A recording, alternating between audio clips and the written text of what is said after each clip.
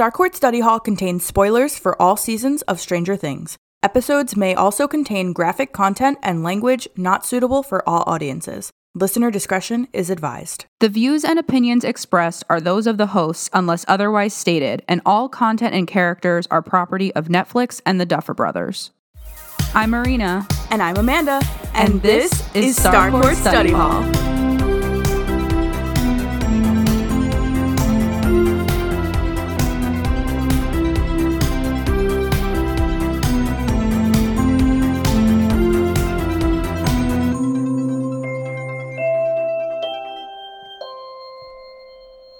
Hello. Hey. Happy New Year. Wow. Happy New Year. It's 2023. Yeah, it will be when everybody hears this. On another note, today what we're going to do is we're going to talk all about the films that inspired Stranger Things. And we are also going to talk a little bit about some 80's horror movie tropes. So this is film class. I am a cinematographer, and Amanda is a film student. This is exciting. I've never taken a film course, but I kind of always wanted to, so. Well, you're in for a real treat. Yay. Amanda has a visual aid that I have prepared that includes some stills from all the films we're going to talk about, a lot of parallels between Stranger Things scenes and the films. So maybe when we do our Instagram post, I can include some of these thingies for you all to look at too. Yeah. Part of the inspiration for this episode, I think maybe partially was our mouth breathers episode, because we kind of had fun with like the bully tropes and all that stuff from tvtropes.org, which I did not use today as a source. Oh no. I know, RIP. But yeah, today we're going to talk all about horror movie tropes, mostly from the 80's. Forewarning, some of these tropes have racist and sexist implications. We're also going to talk about how the Duffer Brothers may or may not have used some of these tropes, or maybe they even defied them. And then, of course, we need to spend time addressing what films have inspired Stranger Things. I originally was going to do like films and TV and books and video games, but then I got really sucked into the film part and I was like, no, we can't talk for 4 hours. So we're not going to do that. Yeah, I was going to say, I feel like each of those forms of media could have their own episode. Yeah, so maybe we can run with that. This is our films one. Okay. And I will say you'll see, and you probably already know, a lot of the films are adaptations of books anyway. So yeah, that's true. Yeah. So a lot of the information about the Duffer Brothers' inspiration for Stranger Things is going to come from the Stranger Things wiki, because it is very neat and it is consolidated. Yeah. And I've seen a lot of movies, and I can usually be like, there's that one.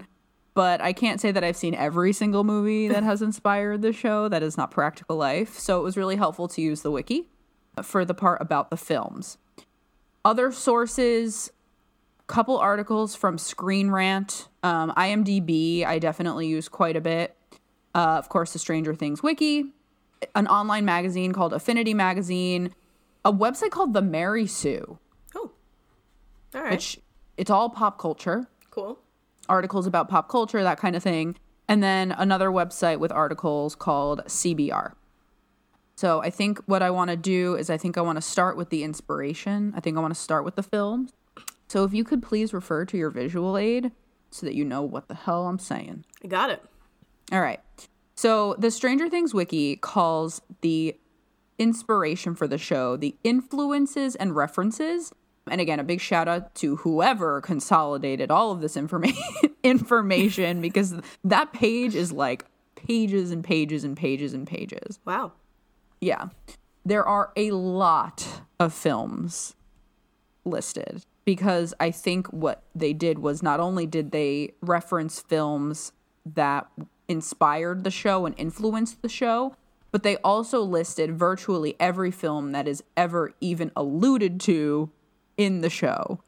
Wow. So, like, for example, The Thing, how Mike has the poster for The Thing in his basement, and Dark Crystal, right? Like, those were all movies that are just kind of in the show, like, as pop culture references themselves, but they're not actually influencing the content. Wow, that is intense. It is very intense. I had to really filter through this. So what I did was I picked out the prominent, very well-known films with the most influence across all 4 seasons of the show. Okay. And then I did like a little honorable mention section because I didn't want to leave some out because they're obviously like important. But also, just a spoiler alert for literally all of these movies that are mostly over 40 years old.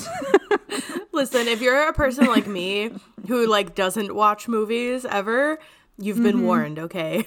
Because yeah, spoiler for movies from the 80s, the 70s, and actually a little bit of the 90s too. Yeah, there's going to be, I'm probably going to have spoilers for every single movie you mention, so. Okay, well, you've been warned. Thank you. Okay, we're going to go in alphabetical order. Great. We're going to start with Alien, which came out in 1979. I have not personally seen Alien. Me either. But the main inspiration derived from this particular film, I think, is in the appearance mostly of the Upside Down. Also, the alien in Alien, which is known as Xenomorph, is very Demogorgon-esque. I see that. Yes, mostly because it is like humanoid in its most mature form. Okay. Notice how I say mature form? Oh. Yes. There also seems to be a life cycle in Alien, similar to what we know also of the Demogorgon. And it starts with eggs. Okay. Amanda's face. It's like, I don't like it. I already don't like this. It's pretty gross. It starts with eggs. Also, in Alien, the aliens use living hosts to incubate their offspring. Yes. So we don't have this confirmed by Stranger Things, but we are going to do like a Stranger Things ecology class, and we're going to speculate all about the life cycle of the Demogorgon and stuff. Yeah. And, you know, we see Will getting his tentacle in his throat at the end of season 1. It's very parasitic. And there's something in Alien called a face hugger, which I also included in your visual aid. Sounds very friendly. Yes. And the face hugger's purpose is literally to implant the offspring into the living host. And then the face hugger dies. It's literally its entire purpose is to just implant the offspring. Ew. Yeah, and then there's a chest burster. These are all very literal. Yeah, they didn't get very creative with the name. No, very literal. So yeah, the chest burster then quite literally bursts through the chest of the host. Yes. And then the life cycle, eventually they mature into the xenomorph. Okay. So okay. It is very, very Demogorgon-y. Yeah, yeah. I mean, especially if the speculation is accurate on Demogorgons using humans as hosts. Right. Yeah. Also, the conclusion of the film, the alien is burned to death. So there is that too. Wow. Okay, that's like a lot of parallels. Yes, it's huge. And then just a fun fact, Winona Ryder is actually in the 1997 sequel Alien Resurrection. Oh, fun. Yeah, little baby Winona. Yes. Isn't Paul Reiser also in Alien? Yes. Yes, he is. Yes. So that's Sam Owens. Yes. Right? Yeah. Okay. Next film is a film called Akira, which came out in 1988. Okay. This is actually, again, I've never seen this film. It's actually an anime film. And I'm just going to read the synopsis because that's all it requires. The plot follows a teenage biker with psychic powers who attempts to release an imprisoned psychic named Akira. Akira features children who possess psychic powers, collectively referred to as espers. These children were test subjects experimented on in a secret government project. The government aimed to develop and use their abilities for personal gain. Yes. Very Stranger Things. Yes, for sure. Yeah, so the Duffer Brothers actually, there's a quote on the wiki essentially of them saying like how much of an influence Akira had on the plot of Stranger Things. And this was 1988, so like It came out after even the events of the show. Yeah. Okay. I had this thought of how old would the kids in Stranger Things be right now? Oh, yeah. How old would they be? I think they would be in their late 30s, early 40s. There's no way. Really? So, let's say 11 was born, if she was about 12 in 83, right? Yeah. Oh, wait. No. Yeah, they would definitely be way older. She would be born in 71. Yeah. And it's 2022. They would be in their 50s. 51. Okay. The kids would be in their 50s. That is wild. Yeah. Okay. On to the next one, The Brecky Club, which is definitely what that movie is called. Yes, Brecky. The Brecky Club. The Breakfast Club, 1985. I have seen The Breakfast Club. Have you seen The Breakfast Club? Okay, I good. have. So I think we already talked about the scene of the kids running through Hawkins Middle in season 1 as being very Breakfast Club. But the wiki also says that the Scoops Ahoy crew was sort of inspired by the Breakfast Club as well. I could see that. Yeah, right? So for those of you who don't know, the Breakfast Club follows a group of 5 high schoolers, all from completely different social cliques, and they end up with an all-day detention on a Saturday. And most of the movie is spent with them defying the rules put in place by the vice principal. But ultimately, the 5 of them kind of find common ground and do a lot of identity reflection. It's a bit of a coming of age tale. Mm-hmm. The description doesn't really do the movie justice, but it's fine. We only have so much time. I also thought this was really interesting. The wiki mentions how the 5 teenagers in the Breakfast Club are actually quite similar to Billy, Steve, Robin, Nancy, and Jonathan. Yeah. Yeah, okay. So the Breakfast Club's teenagers, there's a criminal, John Bender. The princess is Claire Standish, which is Molly Ringwald. Athlete, Andrew Clark. The brain, Brian Johnson. And then basket case, so Ali Sheedy, Allison Reynolds. And they're very similar to Billy Hargrove, the criminal, the princess, Nancy Wheeler, athlete, Steve Harrington, brain, Jonathan Byers, and basket case, Robin Buckley. Yeah, I mean, I see it. There's definitely parallels. Yeah, I never thought of that. Also, Eden in season 4 is Ali Sheedy. I'm sorry, but I'm also not sorry. I think she was specifically cast to look like her. Yes. For sure. Because it's a dead ringer. It is. It's not even deniable. For those of you who have not yet looked up a side-by-side of Eden from season 4 and Ali Sheedy in The Breakfast Club. Yeah. You should pause and go do that immediately. It's exact. Yeah, it's uncanny. Yeah. Okay. On to darker things. And this one caught me off guard because I've seen Carrie. I don't know if you've seen Carrie. They did just do a remake of it. Yes. In 2013. But this original iteration of Carrie was 1976. Okay. And Carrie is a movie adaptation of a Stephen King novel by the same name.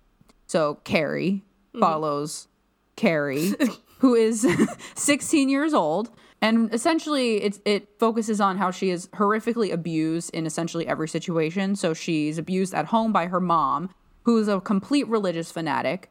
And she's also kind of abused at school by her peers. And ultimately, the film kind of ends with her being humiliated at her prom after her bullies rig the prom queen election just to lure her on stage to then douse her in pig's blood. Yes, I'm sure if you haven't seen the film, you've seen visuals from it. Yeah. Pretty famous.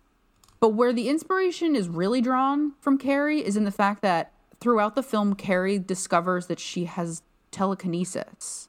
And I think I was too young when I saw it to really process that. But she has telekinesis. And I'm pretty sure she even does some kind of car flippage. Oh. There's some kind of vehicle. Yeah. Again, it's been ages. I just need to pause on the fact that you watched this film when you were so young that you didn't understand telekinesis, and yet you watched her get pig's blood dumped on her at her prom. Do we want to talk about all the films I was made to watch when I was too young to watch them, Amanda? Okay, fair. Because there's another one coming up. Oh, boy. Yes. My mom was really into films, and we watched them regardless of their rating. So there's that. In case you haven't already deduced, Carrie is a horror movie. Yes. So if you haven't seen it, you can probably, figure out that she uses her powers for sinister purposes after being so severely bullied and abused. Good for her. So there you go. But both she and Elle in Stranger Things struggle with controlling their powers. Yeah. The wiki even pointed out Elle's struggle to fit in season 4. And also mentions her outbursts, like at Wrinklemania, after getting covered in milkshake, which isn't like exactly pig's blood, but it is still, the gist is there. Yeah, for sure. That's definitely an intentional parallel. Yes. I also want to point out that there is a character in Carrie named Billy, and there is also a character named Tommy. So, yes, very common names, but it's worth the mention. Okay, on a lighter note, we have to talk about E.T. Of course. We just have to. And I don't even really know where to begin because I feel like this is one of those things that we could just sit here and talk about and have its own episode. Oh, yeah. It's just like weaved throughout the entire series. Quite literally, yeah. But in a nutshell, because we will be here all year, E.T. is about a young boy named Elliot who befriends an alien. And Elliot brings E.T. into his home, and him and his siblings agree to keep E.T.'s existence a secret. But really where the parallel gets very clear is Mike introducing Elle to all of these like suburban objects, like these domestic objects that Elle has never seen before growing up in a lab. So like the lazy boy chair and the television set, like these are all things that were foreign to Elle, and Elliot and E.T. does something very similar with E.T. and just kind of introduces him to all these little things. Essentially, the entire start of like Mike and Elle's relationship in season 1 is an homage to E.T. Especially Elle dressing up in Nancy's dress with the wig. Like E.T. legitimately puts on a dress and a wig, and it's there. Again, another really good thing to Google. He looks so cute. He does. He does look very, very cute. Still pretty. Still pretty. Yeah, just for like a fun little logic equation in case any of you are going to be taking like the SATs or perhaps the Terra Novas or maybe even the GEPAs. I don't know. What do you people take nowadays? Mike is to Elliot as Elle is to E.T. Also, a very helpful analogy for if you're going to grad school and maybe taking the Miller Analogies test. There you go. Great way to practice. You'll never know when you're going to need that information. Yes. Okay, back to films that I saw when I was way too young. Oh, dear God. The Exorcist. I still haven't seen The Exorcist. Don't do it. Do not recommend, but also, like, you kind of have to. Right. I don't know. It was treated to me like some kind of rite of passage, so I was like, okay. Great. Yeah. So I want to start off by saying no, thank you. I still, to this day, cannot watch this movie. Wow. I cannot do it. It is, I can say with confidence that, like, some of film's most disturbing visuals probably come from The Exorcist. Wow. It It sure is. It just is. I'm going to give you a really watered down version of this, but for those of you lucky souls who don't know or have not seen this movie, it is essentially about a young girl named Reagan McNeil who is possessed by the devil. Any possession film ever, this is the quintessential possession movie. So anything that you've seen, I can't even think about them. The Haunting of so-and-so, The Possession of that person, the Emily Rose. Yeah, that's the one I was thinking of. Right? All these, they're all pulling from The Exorcist. It's undeniable. Yeah. If you haven't figured it out already, where I'm going with this, Will's possession in season 2 is heavily inspired by The Exorcist. For sure. Yeah, even so much as in The Exorcist, like Reagan eventually starts to demand that the room is kept cold. Like, it's all very, which I would imagine is, like, probably just like demons. Yeah, I mean, I'd venture to guess they're cold-blooded, right? Yeah, they probably just, yeah, like it probably is just demons. They just like it cold. I mean, it's hot in hell, so you'd think Sure. they like it cold when they can get it, you know? Yeah, exactly. For sure. Don't watch this movie. No, I'm just kidding. If you want to watch it, it's great. It's just disturbing. I guess it all just depends on what spooks you. Yeah, and it also depends on if you're 8 years old or not. Yeah, don't be 8. It's rated R. I wasn't fortunate enough to watch this movie at an appropriate age. I was probably about 8. Oh, so dear God. yeah, it's not great for an 8-year-old. No. If you all have children, just kind of make them wait it out a bit. I don't know. Don't watch this movie if you are 8. That's great advice. It is, but I can't like, you know, it's 1973. It is like a feat of cinema. It is worth a watch, but it is a horror movie through and through. Like, I'm sorry, it's just very disturbing visuals. Yes. So, yeah. all right, let's close that chapter. I don't want to talk about it anymore. All right, so The Goonies, 1985. I have never seen The Goonies. Some people would probably deem this blasphemous. I know, Kimberly, that you are listening to this, and you probably are displeased to know that I have not watched this movie. But yeah, our friend Kim is probably like, well, I'm going to turn this off now. I can't listen to these two anymore. I've seen it. I actually have. Okay. All right, good. Amanda's making up for it Yes. now. We've talked about this, but Bob is in the movie. Of course. Sean Astin is in the movie. Yes. Second of all, The Goonies is about a group of young kids who find an old treasure map while trying to save their home from being bought out by a corporation who plans to turn the land into a country club. Oh. Yeah, it's an adventure tale, but really where a lot of the inspiration is drawn from, you know, short of just the 4 boys on an adventure thing. Yeah. They explore an underground tunnel system, which is very similar to the tunnel system in The Gate Yes. from season 2. And that's that. Cool. on the Goonies. Well, it kind of reminds me too of like season 3 a little bit, how the Russians are coming in and like buying up all the land and, you know, Yes. making the mall, and it's destroying the small like downtown. Small businesses. Yeah. Yeah. Yeah. Corporate takeovers. Yep. Capitalism. All right. Grem fucking Lins. We have to talk about Gremlins. That's the rated R version. That's the rated R version. Is Grem fucking Lins. And if you haven't seen it, you should watch it because I am incredibly biased and I love this movie. And I don't know, is this a kids movie? I don't really know. It's hard to say. I don't think it's a kids movie, to be honest.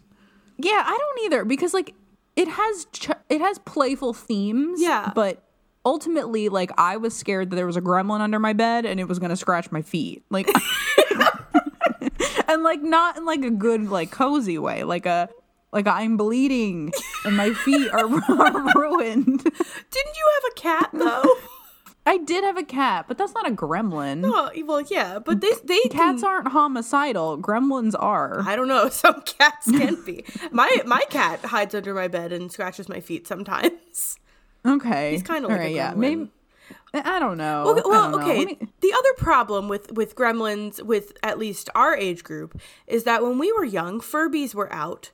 Which scarred us all for life, and I think that Furbies and Gremlins bear way too much of a resemblance, and Furbies are very scary. Gremlins are too. They can be. But Mogwais aren't. Yes, Mogwais are cute. Mogwais are nice. So Gremlins, 1984. It literally came out the year that season 2 is taking place during. This is one hell of a sentence. Yep. I love Gremlins, in case you couldn't already tell. Mm-hmm. So Gremlins follows a character named Billy. I don't know. Was anybody named anything else back then? Was everybody just Billy and Nancy? It seems like that was the only name. There's like 5 names available in the 80s. I would love to Google like top names of 1984. Yes. Like somebody do this. Somebody, please. Not that I can't, but anyway. So it follows a character named Billy after his father sneakily, and by sneakily I pretty much mean illegally, buys a tiny creature called a mogwai off of a cellar in New York. Okay. And the mogwai has rules. Okay. You don't feed the mogwai after midnight, and you don't get it wet. Isn't it always after midnight? It is. Just like it's always after Labor Day. Right? I say this so we all the can time. never wear white. Or you can always wear white. Because it's also always before Labor Day, too. I hate this. I always wondered, like, what was the window of time? Like, when did after midnight end? Right. Is it like 6 o'clock? Like when the sun comes? I don't know. Yeah, and then daylight savings would like shift the after midnight window. Yeah. It's weird magic. Anyway, don't feed your gremlins, your mogwais, don't feed them after midnight and don't get them wet. Because if you feed them after midnight, they turn into gremlins, and if you get them wet, they multiply. So it's just a really bad combo of problems. I mean, I suppose you could wet them and not feed them, because then you would just have many mogwais, but don't feed the mogwais, because then they become gremlins. Are we following? Okay. Yes. Yeah, just don't do either, because they will ruin your Christmas and they will ransack your town and potentially murder you. That is the plot of the film. They just don't do it. So where Stranger Things pulls inspiration is mostly in season 2 with Dustin and Dart. Yeah. We are going to actually probably talk about this very soon, because our next episode is on the Pollywog. Yes. But Dart's evolution throughout season 2 is also all very Gremlin. So like him sprouting legs in the AV club room, and then when he eats Muse and bursts out of his like terrarium. Yeah. Also, just for fun, go listen to the Gremlin Rag and then watch the scene in the AV room in the Pollywog. It's like virtually the same song. Aww. It's so cute. It's really very similar to the Gremlin Rag. So, and I love the Gremlin Rag. The Gremlin Rag is a bop. I gotta listen to it. Go listen. It's an earworm. Okay. I'm excited. Okay. On to Indiana Jones. Enough about Grem fucking Lins. So this is just essentially the general series, the Indiana Jones series of films, 1981 to 1989. I need to mention, mostly because I love Harrison Ford, Hopper's character is inspired by Harrison Ford in Indiana Jones. Yes. The wiki mentions specifically Hopper like grabbing his hat, similarly to how Indiana Jones grabs his hat. Yeah. So, yeah, I just wanted to mention that because David Harbour, fuck's his name, Jack Nicholson, Harrison Ford, I don't know, I got a thing. Yeah, a hat thing. Yeah. All right, on to Jaws, which we talked about quite a bit when we were talking about season 1. Yes. We also talked about how Stranger Things in our season 1 overview, which we should probably re-record because that sounded like garbage. What? But anyway. Oh, the season 1. Yeah. I know, right? We've improved so much since then.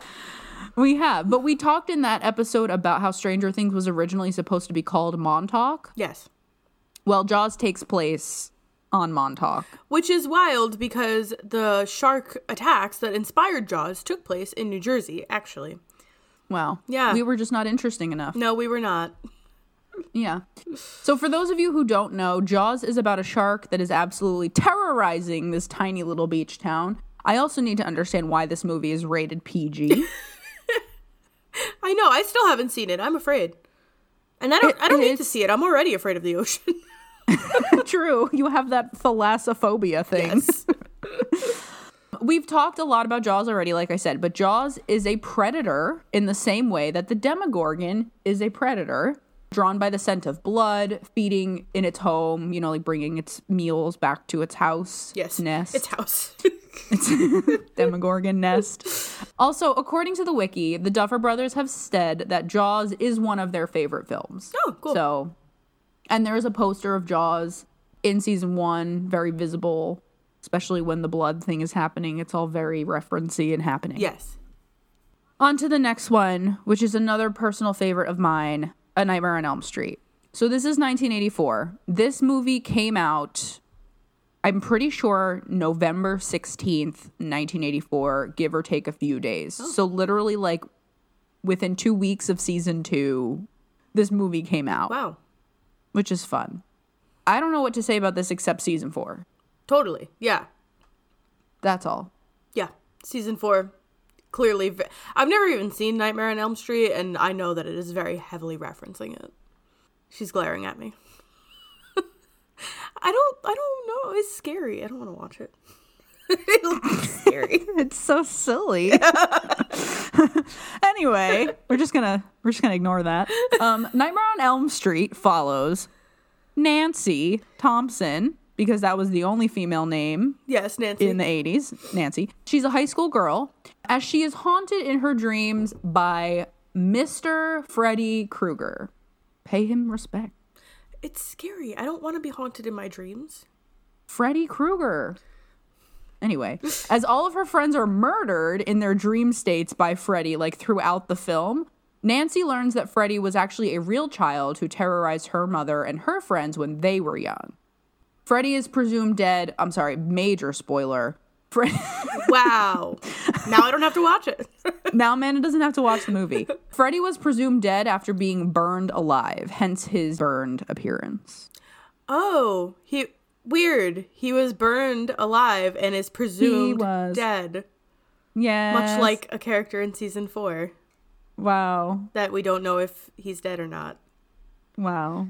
Also, Nancy and Freddy. Wow. Wow. Freddy.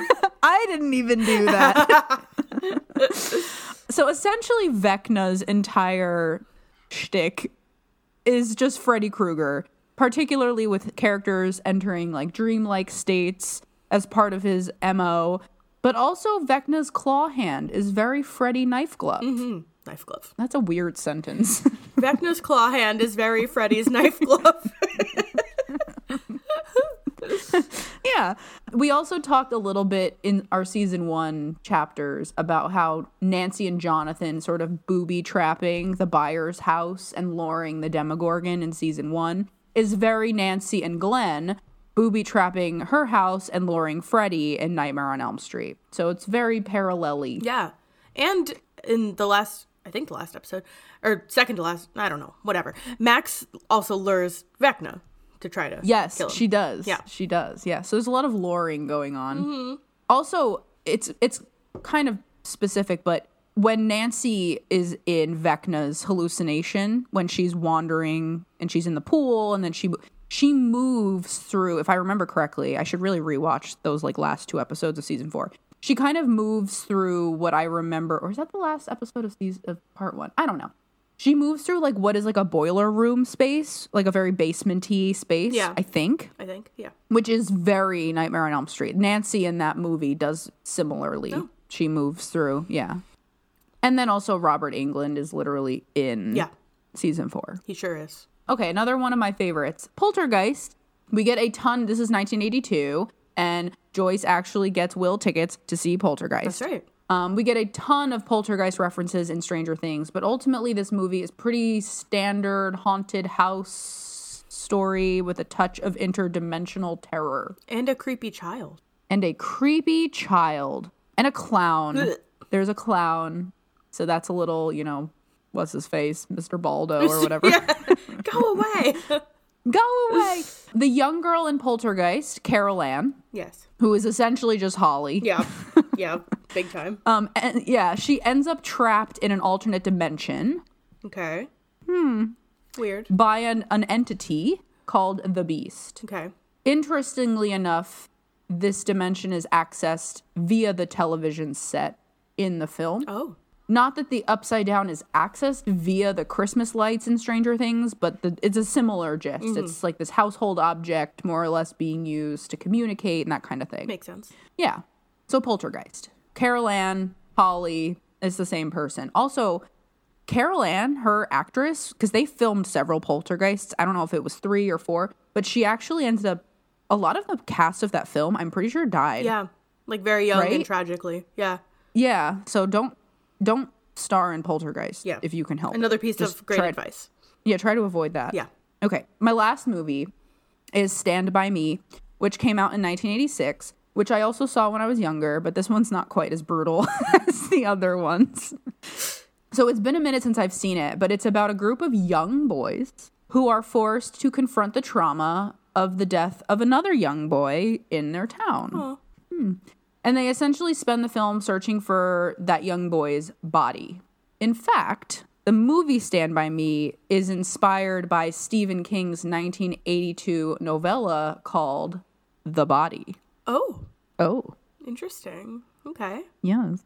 Beyond these very obvious parallels, some of the most iconic scenes from Stand By Me feature the kids trekking along railroad tracks. And also, the kids in Stand By Me encounter bullies who wield a switchblade, similar to Troy and James in season 1. Okay.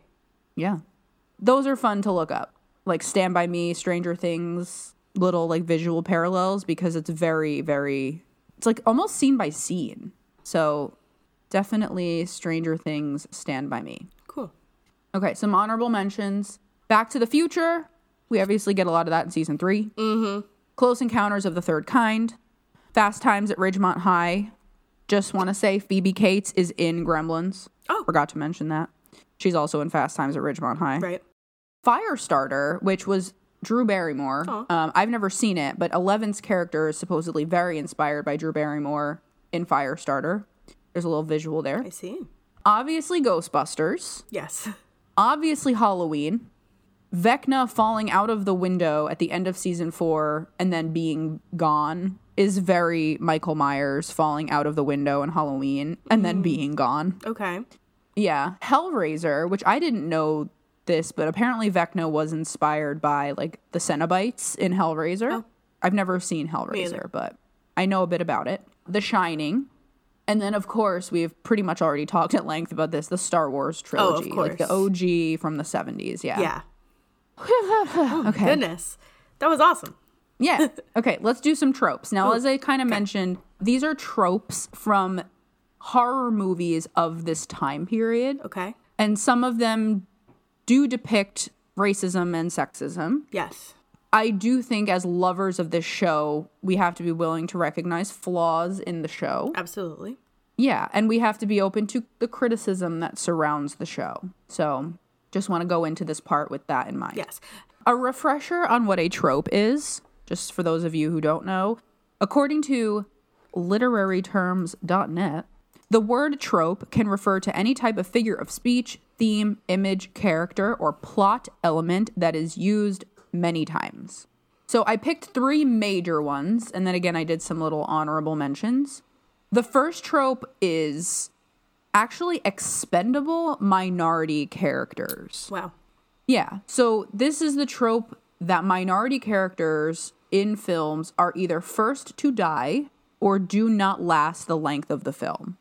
And I actually kind of want to go into this part saying I do think that this could warrant its own episode.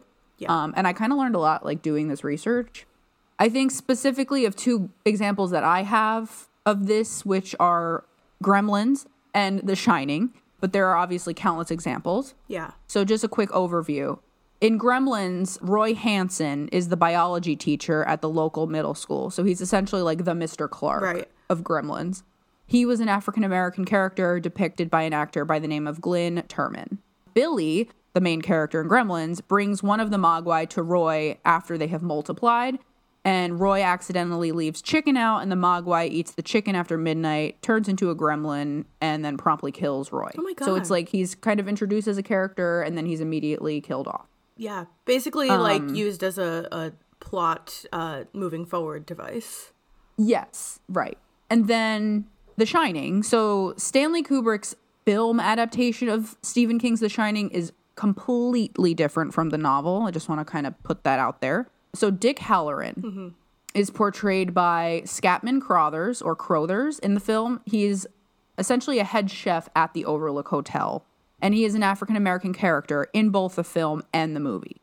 His role in the movie is significantly... You said in both the film. No, the film and the book. The film and the book, sorry. His role in the movie is significantly reduced compared to the role he plays in the book. I actually wrote the film and the movie. So essentially in the novel, Dick Halloran is the character who identifies Danny's shine. Yes. He's able to identify it because he too has the shine, or the shining. And the two are kindred spirits of sorts. He is the man who Danny telepathically calls when Jack finally becomes violent. Mm-hmm. And Dick essentially flies across the country and traverses the mountains in a blizzard. Yes. Defying odds to save Danny and Wendy from Jack. And he's successful and he lives. And even in the epilogue of the novel, it's revealed that Danny and Dick have kind of continued to have this like father-son relationship after the tragic events at the hotel. In the movie, Dick does come to Danny and Wendy's rescue, but he is killed by Jack like pretty much immediately upon his arrival to the hotel. So disappointing. Literally. It really is. He really did. And he had such a pivotal role in the novel. And in the film, he was just kind of like, again, more or less expendable. Yeah, which is tragic because, like, he was my favorite character in the movie. Like, The Shining is one of my favorite movies, and I love him in that movie. And it's so sad because you want for Danny, like, what Elle eventually gets to have, where she gets to, like, explore her powers and, like, learn more about it through, like, a mentor. But, you know, Danny never really gets that chance. Although I haven't watched Dr. Sleep. I haven't watched Dr. Sleep either. Yeah. But, so let's talk about Stranger Things. Much of the criticism surrounding Stranger Things and its minority characters isn't necessarily centered around them being expendable. Okay. Yeah, so it's kind of difficult to say definitively if the Duffer Brothers adhered to this particular trope. The criticism centers more around their places in the narrative of the show in relation to the places of their white counterparts. Okay. So let's talk about Lucas. He is the one regularly appearing character of color until Erica becomes more or less part of the main cast in season 3. And I found an article on Affinity Magazine. It's called The People of Color from Stranger Things Deserve Better Storylines. The article is from 2017. It's by a writer named Megan Hunt. And she talks about character design and how, particularly in season 1, Lucas was designed specifically to create challenges for our white heroes. Mm-hmm. And I really appreciated this criticism. Here's a quote that kind of resonated with me. During the first season, he, Lucas, is constantly suggesting that he and his friends tell their parents about the mysterious telekinetic tween girl hiding out in Mike's basement. And on paper, this is a reasonable and logical idea. Sure. However, we as audience members have seen firsthand how dangerous a notion this is, making us feel less understanding of Lucas's logic and more frustrated by the threat he poses. Mm-hmm. Yeah. So this really got me thinking about like how writers can be conscious of how the audience is going to receive a character, even if they're behaving perfectly logically as Lucas was in season 1. Yeah. With his skepticism of Elle. We still reject him because he is a threat to characters with more likable storylines. Right? And I even remember like when we were doing our chapter episodes, we gave him LVP at one point because we were like, shut up, Lucas, like stop. But he's not being illogical at all. He's being cautious. Yeah, for the most part, like he's being fairly reasonable throughout the season. Right. It's just that we know more as the audience. Exactly. Yeah. Yes. Let's talk about Callie. Yes. So in an article on CBR, it is noted how it would have made sense, like narrative sense, for Callie to have a presence in season 4, considering Elle was revisiting her memories from the lab for much of the season. Yes. Yeah. Right? I thought a lot about this, how she did not appear at all. No. And she's alive. Yeah. Right? Callie is alive. Yeah. Yes. It is pointed out that despite her potential as a character on her own, like a standalone character, she was mostly used to further the narrative of a white character, 11. Yeah. And she, too, like Lucas at first, was designed to be unlikable. Yeah. I mean, I don't know. I kind of agree and disagree. Because, like, I don't think the Duffer Brothers intended for her episode to be the least liked episode. Right. Like, I'm sure they set out thinking it was going to be a great one. Sure. And I personally, like, I don't dislike her as a character. Like, I think she's great, and I think that she was a good foil for 11. But I could see, I guess, at the time why she could be seen as unlikable, because she was sort of pushing 11 to do things she wasn't really comfortable with, and, like, sort of opening her up to, like, a bad path, I guess. Sure. Yeah. Exactly. And like, as we all know, The Lost Sister was incredibly poorly received by the fan base. Yes. It is the lowest rated chapter of the entire series. Yes, it is. So like, just on IMDb, it has a 6.1 out of 10 stars, while literally every single other episode is rated over 7.5 stars. Wow. Yes. Just another great quote from the Affinity magazine article. Both women, Callie and Elle, have faced horrific trauma at the hands of Hawkins' lab, but it's suggested that these experiences strengthened Elle's moral compass while leaving 8, or Callie, blinded by revenge and retribution. The article also mentions 8 sort of making Elle hallucinate Papa as a form of emotional manipulation, which really contributes to the unlikability of her character. Sure. Yeah. Okay, and lastly, let's talk about Argyle. The criticism surrounding Argyle is largely centered around him being a caricature, or a stereotype. A quote, "He's reduced to being nothing more than a lazy, weed-smoking Latin stereotype." I think, keeping the unlikable character problem in mind, Argyle is placed sort of between Nancy and Jonathan in a weird way, which could also make him kind of come off as unlikable to those who are big Nancy-Jonathan shippers, Jancies. He is also sort of depicted as a bad influence on Jonathan. Yeah, I guess that's fair to say. Even though it's like, you're finally like, yay, Jonathan has a friend. Yes, I know. But it's like he's not introducing him to the most productive things in the world. Though it's hard to say, though, because like Jonathan is a follower. Like, he... apparently his dream forever was to go to NYU, and then suddenly when he's with Nancy, he's going to Emerson to study journalism out of nowhere, and now that he's good friends with Argyle, he's decided to go to community college with him. So it's like, it can be seen that way, I guess, but like at the same time, Jonathan's his own person, and he's definitely a follower. Right. And that's why it's really about audience perception. Right. And, like, how is the audience going to perceive this character? Because you can easily say, yes, Jonathan is a follower, making his own decisions of his own free will. I personally think Argyle is a very lovable character. Me too. Right? I don't really feel that he is unlikable. Same. But I can see how people could perceive him to be unlikable. Sure. And I guess, like, I mean, as silly as it sounds, like, we live in a legal state. So like our perception of a weed smoker is like not that they are like a delinquent or anything like that. Sure. Like we don't really think that way.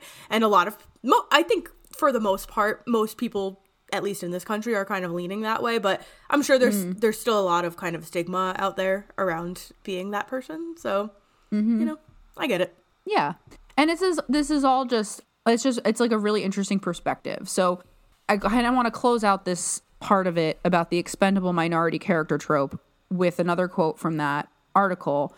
And like I said, this article was written post season 2. So I would almost like to see like an update. Maybe there's been change in the positive or the negative. But here's a quote. "It all poses an important question. Does representation matter if your characters of color are going to be represented as unlikable?" So just something to think about. Yeah. Okay. The next trope is the virgin hero and the final girl archetype. So we talked about this one a bit. We did. Yeah. So we talked about this particularly in our Weirdo on Maple Street episode, but the concept of the final girl who is spared from death because she does not engage in sexual intercourse during the film.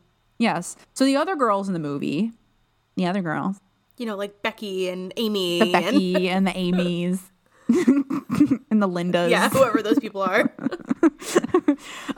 They are killed, right? Yeah.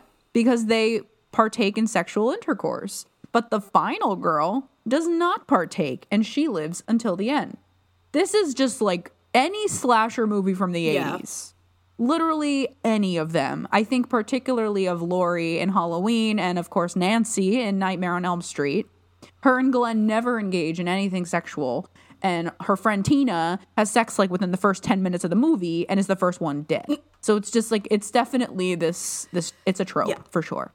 But we actually talked about how the Duffer Brothers reversed this trope because Barb, who does not have sexual intercourse, is depicted as quite innocent, is killed. Yeah, like right away. Completely just killed, right? Whereas Nancy, who is actively engaging in sexual intercourse while Barb is being murdered, is spared. Yeah. So, like, good on the Duffer Brothers for reversing the trope, but also poor Barb. What a win for feminism, but poor Barb. Yeah. So, I had mentioned earlier that web... All right, everything's going to be fine. I know. You're really happy about feminism. I had mentioned the Mary Sue, which is like a hub for pop culture articles. It also points out how Nancy is not only not a virgin, but she is also incredibly resourceful. And she leads the charge against many of the antagonists in the show. Yeah, so a quote, while typical final girls often have to depend on makeshift weapons, basic kitchen knives, or traps, Nancy Wheeler uses a gun and is one of the best shots in the series. She is. Okay. Finally, let's talk about mental illness and the madman from the asylum. A quote from Screen Rant. Many films took the idea of someone living with a mental health condition and turned them into an emotionless killer. So this is, again, a trope. Yeah. Think Michael Myers, like escaping from, the asylum in Halloween. We even get this reference from Lucas in season 1, right? When he's like, I bet Elle came from Penhurst. Yes. Yeah. Another quote from a website, the Mary Sue website. This trope utilizes the fear of the unusual when it interacts with the normal and arguably has a lot of ableist connotations, demonizing those who struggle with mental illness. We've already kind of talked at length about how Stranger Things confronts mental health quite directly. The characters are living with trauma, they're living with grief, depression, and the show doesn't really shy away from making these concepts into focal points. Yeah. I do remember I was nervous that the Duffer Brothers were going to perpetuate this trope in season 4 with the Victor Creel character in Penhurst. I even remember being a little bit like disappointed to see the depiction of the other patients like wandering the grounds of Penhurst. But they actually kind of turned this trope on its head when we ultimately learned that Victor was a victim and not a perpetrator. Yes. So right? I appreciated that. I also like that, like, we do see the other patients at Penhurst who are just like outside, and Nancy even asks, like, can't they just leave? And he's like, oh yeah, they can, but they don't want to. So that was kind of helpful to reversing that trope as well. Yeah, for sure. Okay, some honorable mention tropes. The Eldritch Abomination. I think we might have adhered to this a little bit, yeah. I think there's a few. There's a few Eldritch Abominations. Yeah. So I just want to say, hey, Mind Flayer. Yes. Love you. Biggest fan. Same. The Psychic. Okay. Yeah, we have that. Yep. Yeah. We have a lot of that, actually. I think that's a show, the theme in the show. Yeah. It's like the whole thing. Yeah. Hitchhiking. Wow. Okay. Yeah, we do get that too. Right. A nice man. Big truck. Big truck. Nice man. I want a shirt that on the front says nice man and on the back says big truck. I love that idea. Nice man, big truck. Add it to the list of merch things maybe someday. Yes. I didn't get that. Could you try again? Nobody asked. Okay. Tiny monsters that overpower humans. Oh. Yeah, I would say like yes and no, right? Yeah, like the Demodogs, I guess, would be the closest thing that we get. And Dart, maybe. Yeah. Before he becomes a Demodog. Yeah, I was going to say rats, but no, they don't really do that. They don't overpower humans. They do en masse. Yeah, right. You know, like once we have like 4,000 rats. When they become gelatinous, yes. Oh, yes. In their gelatinous form. Like a Pokemon. And then the last one is bullying that is ignored. Bullying that is ignored? Oh, so like the school is ignoring it. Yes, authority is ignoring the bullying, which is like, season 1, season 4. Yeah, nobody cares. That teacher is useless. She really was, and all she did was make Angela more mad at Elle. That's all she did. Right. Yeah. Also, just before we finish, I just need to ask again. I am once again asking, why does Troy have a knife? Yeah, where did he get that? I don't know, man. Why is this 12-year-old carrying around a knife? Someone get this boy. Yeah. All right. Everybody go watch all these films now. No. I don't want to watch The Exorcist. No, don't do that. Okay, not that one. You're waived from that one. Thank you. But everybody go watch. Also, actually, you know what? Go watch Nightmare on Elm Street. Yeah. Cancel your plans and go watch Nightmare on Elm Street. Will do. Thanks. So yeah, this has been like 80s film inspiration of Stranger Things and some tropes, and we hope you liked it. I liked it. And yeah, it's fun. It's fun stuff. And maybe we can do more inspo from other media besides film, because I just really went off on a film. Yeah, maybe we'll do a whole Star Wars episode. That could be fun. That would be fun. I still have the Talisman sitting in a pile. You haven't read it yet? No, it's like 700 pages. Never mind. Maybe even more. Might be more. Oh, I'll get there eventually. Yes. Okay. Well, Happy New Year. Happy New Year, everybody. And we'll see you next week. Until next time, stay strange. To keep in touch and stay informed about upcoming Starcourt Study Hall episodes, follow us on Instagram at Starcourt Study Hall.